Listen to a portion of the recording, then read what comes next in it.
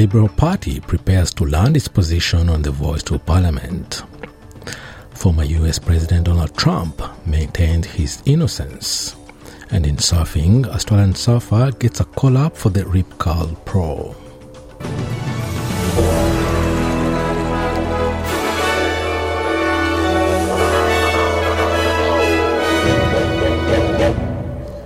The Liberal Party is preparing to land a formal position on the Indigenous Voice to Parliament referendum after months of debate with Labor over the proposal. The Liberal Party have held a meeting this morning to discuss the party's position on the referendum. Some elected Liberals are calling for a conscience vote, with the New South Wales Senator Andrew Bragg and Victoria's Jason Wood saying this is in line with party tradition. Liberal Senator James McGrath says he personally does not support the voice, but will see what the party room decides. Well, let's just see what happens at the party room. It's good for the Liberal Party to get together and have a discussion about this very important issue. My views are on the record as opposing the voice, but let's just see what comes out of party room. And let's look into the details of it. But I think we all want to help Indigenous Australians. I don't think a constitutional voice is the way to go. I think all Australians in the Constitution should be treated equally. A police officer who shot and killed an Indigenous teen has been dismissed by the Northern Territory Police Force over serious breaches of discipline. Former Police Constable Zachary Rolfe killed 19-year-old Kumanjai Walker in November 2019, shooting him 3 times, with the incident taking place in the remote community of Yuendumu, northwest of Alice Springs. He was later acquitted for the death of the Indigenous man. According to a statement from a Northern Territory Police spokesperson, Rolfe's breaches were not related to the shooting itself. His father, Richard Rolfe, said that his son will appeal the decision. New South Wales Premier Chris Minns says Labor will keep its promise and begin a treaty process with the state's First Nations.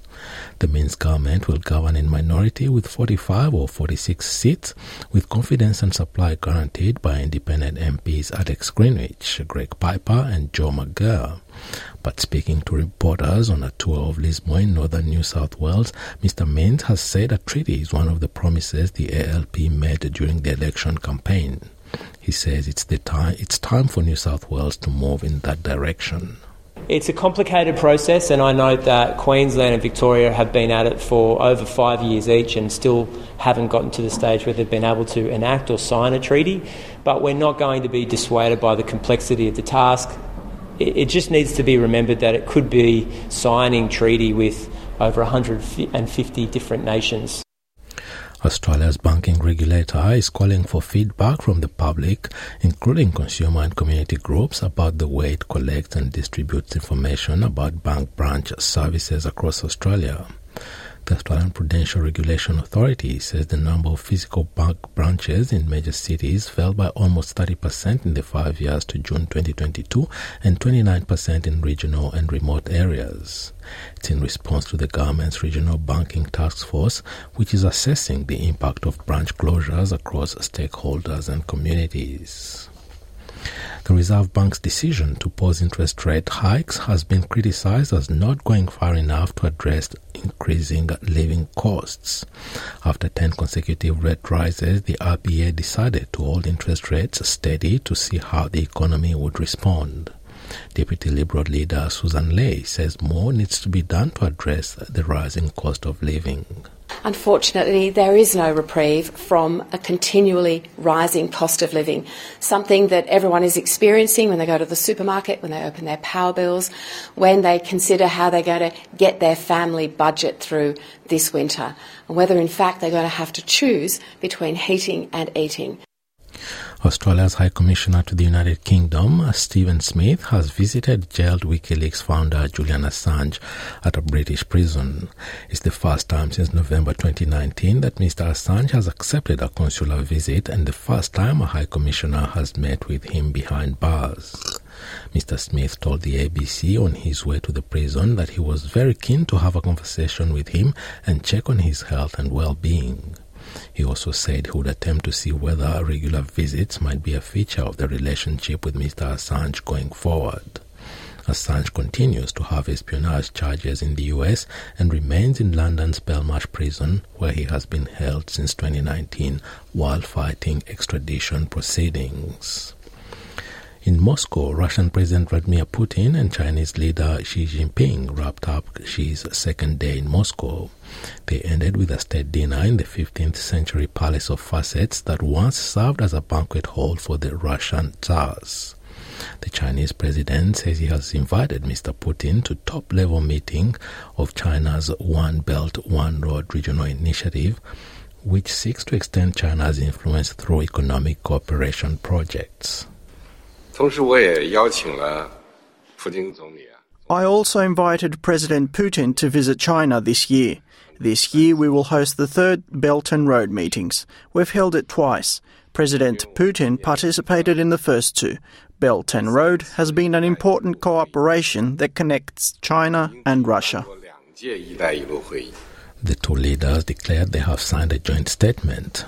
Vladimir Putin remains on the International Criminal Court's wanted list after a warrant for his arrest was issued a few days ago. Former U.S. President Donald Trump has addressed supporters in Florida after being charged with falsifying business records earlier in the day in New York City. Mr. Trump pleaded not guilty to 34 felony counts of falsifying business records in a history-making moment for the United States.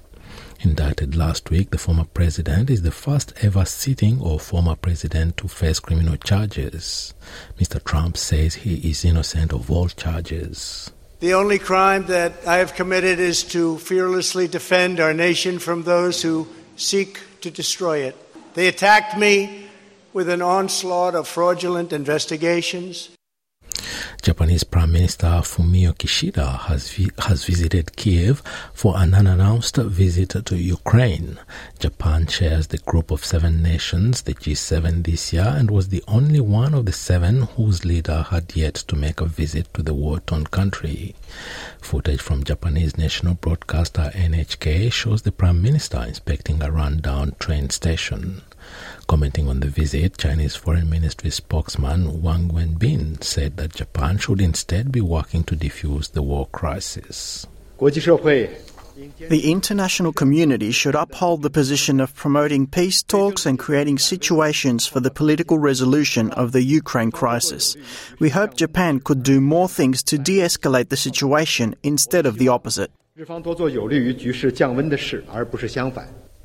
And back home, recognizing forced marriage as a form of family violence opens the door for victim survivors to get help, according to a new Monash University report. The report makes the case for Australia to reconsider how it classifies abuse and backs Victoria's decision to legally recognize forced marriage as a form of family violence. Victoria is currently the only Australian state or territory to classify forced marriage as a statutory example of family violence, the report found. The study involved interviews and focus groups with more than 20 family violence and frontline service providers who said they could create clearer pathways for victim survivors since the law took effect in 2019. And to surfing, Australian surfer Morgan Cibilic will join the Rip Curl Pro field as an injury replacement, stepping in for Brazilian Miguel Pupo, who was hurt at the last round in Portugal. Cibilic will have a tough welcome to the World Tour with 2-time former world champion John Florence and fellow Hawaiian Baron Mamiya in his round 1 hit. Surfers at the Rip Curl Pro at Bells Beach in Victoria have had to cool their heels as the competition is called off again due to poor conditions. The next call to continue the competition will be made on Thursday morning, April the 6th. And now having a look at the weather around the country this Wednesday: Broome, partly cloudy 32, Perth, sunny morning 24, Adelaide, mostly sunny 29, Melbourne, cloudy 21, Hobart, a shower or 2 19, Albury Wodonga, sunny 26, Canberra, mostly sunny 24, Wollongong, a shower or 2 23, Sydney, showers easing 25, Newcastle also showers easing and 25 degrees as well, Brisbane, mostly sunny, 32. Townsville, partly cloudy, 30 degrees. Cairns, possible shower, 31. Alice Springs, partly cloudy, 32. Darwin, partly cloudy, 33. And the Torres Strait Islands, a sunny day and a top of 30 degrees. And that is NITV Radio News.